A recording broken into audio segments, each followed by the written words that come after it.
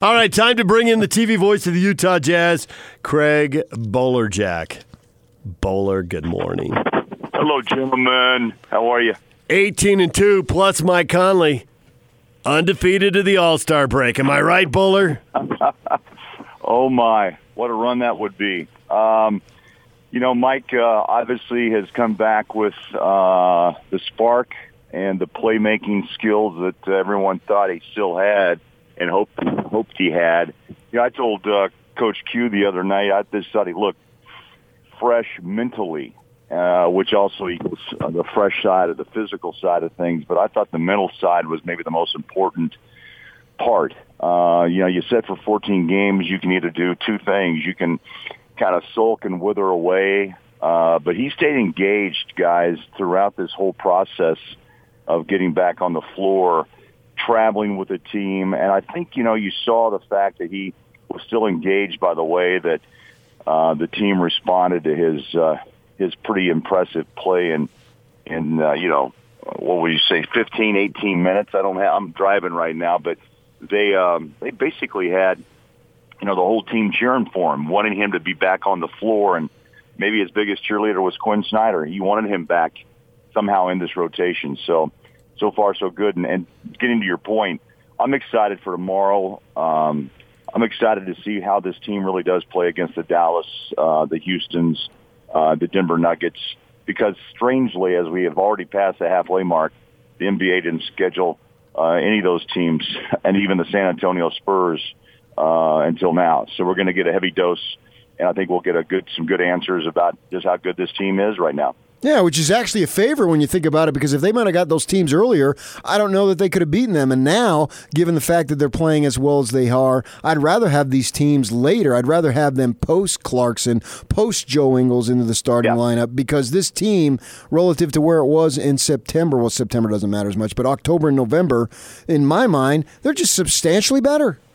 They are. The Clarkson acquisition and Dante's trade up to Cleveland, the release of Jeff Green, the more minutes for Tony Bradley.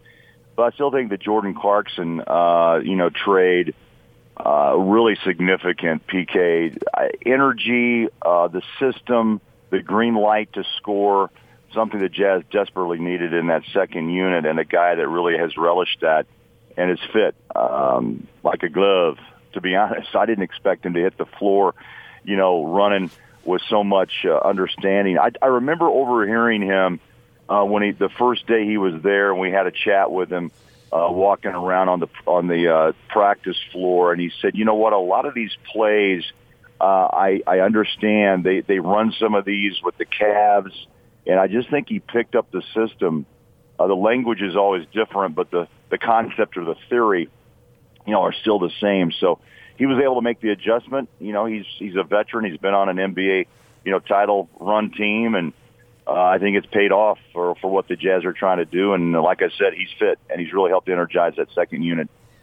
How long is Conley on a minutes restriction, and what will the lineup opening, starting the game, but more importantly, finishing the game look like when he's off the minutes restriction?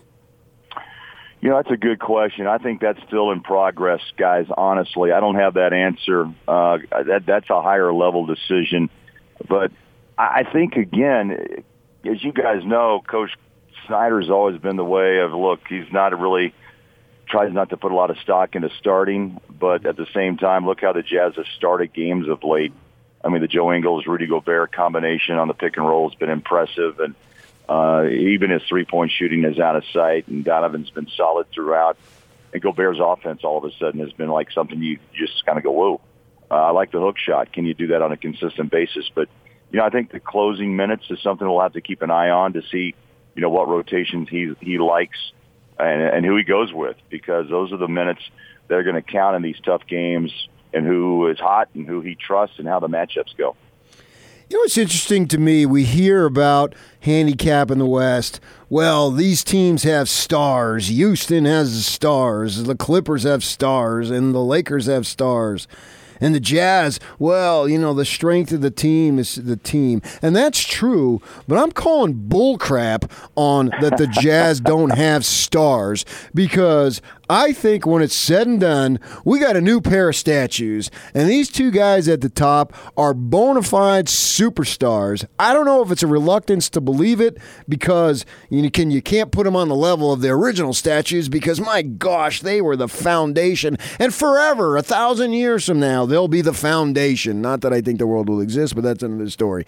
And so I think that folks are just, even in our own community, they're reluctant to put these two dudes on that level. And I'm calling BS. The Jazz have two superstars also. You know, PK, if we were doing cable radio, you could really speak your mind. Right? Yeah. Hell yeah.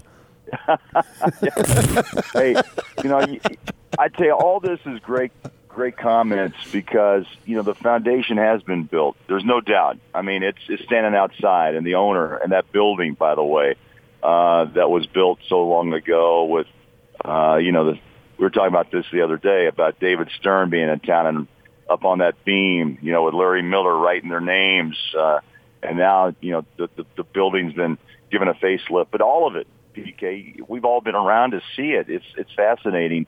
And, 97 and 98, those years have ticked away, and those statues still stand. But I think a lot of people would like to see a couple of others, another layer of that foundation, right? Yeah. And I think we're going to see the coaches make the right decision with Donovan and Rudy being placed in the All-Star game. Both are worthy. The other pieces of the Jazz have their own worthiness. I mean, Joe Ingles is a guy you just can't help but respect and like in the way that he's savvy and crafty and plays this game at a high level. But the core, the heart beats, with Donovan and the strength of Rudy's defense. And, you have to have core players and all-star players to really go to the next level. And I think the Jazz in Donovan's third year especially has made that jump. He passed the 45,000-point scoring mark just the other night, and he joined the Jordans, the D. Wades, the Mitch Richmonds, and the AIs of the world. And you know what? Those are elite athletes, right? And I don't think those numbers lie. I mean, what the performances we are seeing before our eyes are players reaching level since the days of Carl and John. And, D. Will and Boozer had a great combination. They got to the Western Conference championship, but this is a different feel. It really is. This is a different team level in my book. Okay, that was 4,500, not 45,000, man. You just blew Kareem and Carl and MJ and LeBron away. Oh, you were projecting ahead. He wears 45, so he's going to get 45,000. I knew exactly what you were thinking. See, I had this car on my tail, and I had to kind of swerve just, and 4,500. Pardon me, yes. That's better. If it was 45,000, we would be building a statue as we speak. So he's really scoring at an unbelievable rate. Donovan's averaging 200 points a game. It's unbelievable. Yeah, it's unreal every night. I'm curious because when you travel with the team, you have a chance to get to know guys and just have casual conversations, and they'll tell you stuff because they know you're not going to go blurt it on the air and make them silly. But you're all watching and thinking this stuff all the time. How can you not talk about it, right? There has to be that kind of level of – and I'm curious, you don't have to give anybody up specifically if I was going to get you in trouble, but I'm just curious if 20 games ago, were there any short conversations, any looks or nod of the head like it's about to get really good? There was – Ingles doesn't just go into the starting lineup one day. There's debate for a while, and different people get on board at different points, and you finally decide to do it, right? And maybe a trade can happen in a moment because you're waiting for another team. But when they know they've got Clarkson coming, they've already run a gazillion computer simulations on what they think the bench is going to look like once he's there. So I'm just curious of getting on the bus one day at some anonymous road trip. Somebody said, look out, I think it's about to get a lot better. Well, you remember – DJ, I think Donovan, he told me the game before Toronto that we're taking this around. Viewed it after the game, and I said, you told me, yeah, I remember, and look what we're doing. And I think there was a slow rise to what you just said. No one with the start the Jazz had. I think that there was a time that Rudy has made a mention that he wanted to be a better defender and he had to be more engaged, and he made those comments in post game and months ago. and all of a sudden it all just kind of filtered to the top. I think when you have two stars growing together, there's obviously some degree of, okay, who takes the lead? And I think that was probably part of the issue earlier was, okay, Donovan, Rudy, Mike Conley is injured. And so, yeah, we're kind of been staggered a little bit. Where are we going? Who wants to take the lead? I think they figured it out. Joe gets back in the lineup. Mike gets healed up. Now maybe he, for the moment, is coming off the bench.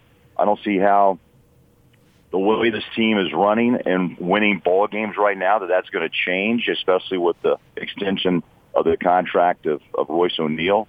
But, hey, I don't think I've seen a deeper team that has more scoring and different combinations that Quinn Snyder can use right now. And I think that is kind of fearful for a lot of teams in the West. Let me just, and around the NBA, let me just say this. It's been a while since we've walked into an arena, since I've been calling games, that I actually felt that the crowd and just the coaching staff of the opponent actually is kind of fearful of having the Jazz in the building. And I think that run of road wins is proof positive of what we're discussing right now, because in all honesty, that didn't happen since the Carl and John days where you could walk in and actually say, hey, man, we're going to win on the road. And I get that feeling a lot right now, that the confidence is that high. And they play methodically. They play, again, I know people get tired of saying, and you said it, the team concept, but it's real. It's real. These guys are on a mission, and I think, for Jazz fans, they hope they reach their goal, title town. That'd be great. And what better team to more appropriately be on a mission than the Jazz? Totally agree. No off position on the genius switch, Bowler. He just keeps them coming. Yeah. Look at his. I mean, like I said, he wants to build statues. DJ, he the foundation, the second layer, he wants to build it. So let's build it, and they will come. There you go. Yeah, I'm telling you, This is the place. Oh, I love it. I think it's obvious, man. It's a fun time, and sure I think it is. It's winning for my job and for all of us. Yeah. Jazz fans. It's like, wow, you sit back and watch the whole process, and it was tough to start. And look, remember the summertime, the level was so high, and then it dipped because all the prognosticators believed the Jazz would be at the top of the West, or at least in that second spot. And lo and behold, here we are, 44 games in, and the Jazz are number 2 for the moment.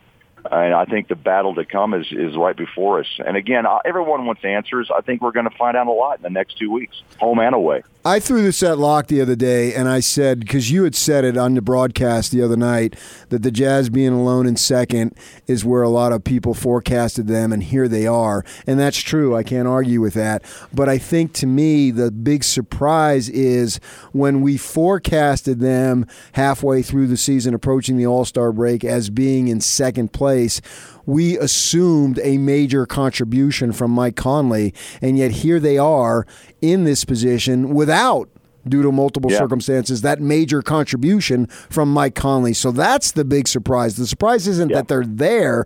It's the surprise is how they got there, because we expected Conley to be one of the leaders in terms of being the better players, and because of injuries and other issues, it's not that case. Yeah, no, totally agree. And when they write this season, that will be part of the history of what happened, right? And the fact that the Clarkson trade made a huge change. He had only lost, one game so far. That's amazing during this run. I mean, and remember the 2 losses were against Miami by 3 and an overtime loss in New Orleans. So those are interesting to kind of put up in this whole, 20-game run. And you're right, though. Mike Conley, that was the big trigger for most of the writers around the country, broadcasters who said the Jazz just made a huge move. And in reality, it may turn out to be that way, but it didn't start that way, PK. You're right. The Jazz had to make adjustments during his time off the floor. I think Clarkson, Donovan regrouping, and Rudy's defense and his offense now that has really started to kind of, it's really impressive. I mean, they're finding him. And Joe, I think, was the spark to get him back involved in the offense.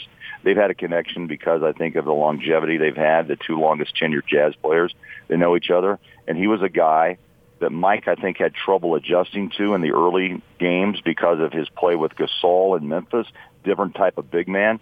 Joe was a little bit more acclimated with the way he needed the ball, and all of a sudden the Jazz, start running off wins. So hopefully it keeps rolling, and health is the biggest key, guys. Health. They're deep, but you have to stay healthy to take your way to the top. Bowler, as always, we appreciate a few minutes. Thanks for checking in, and a rare Saturday afternoon game.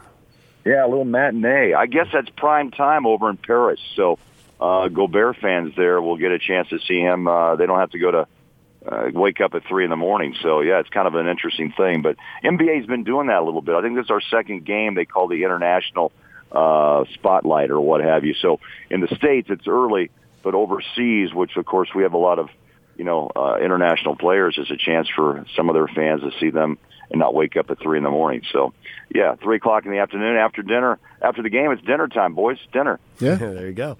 Thanks, Bowler. All right, see you soon.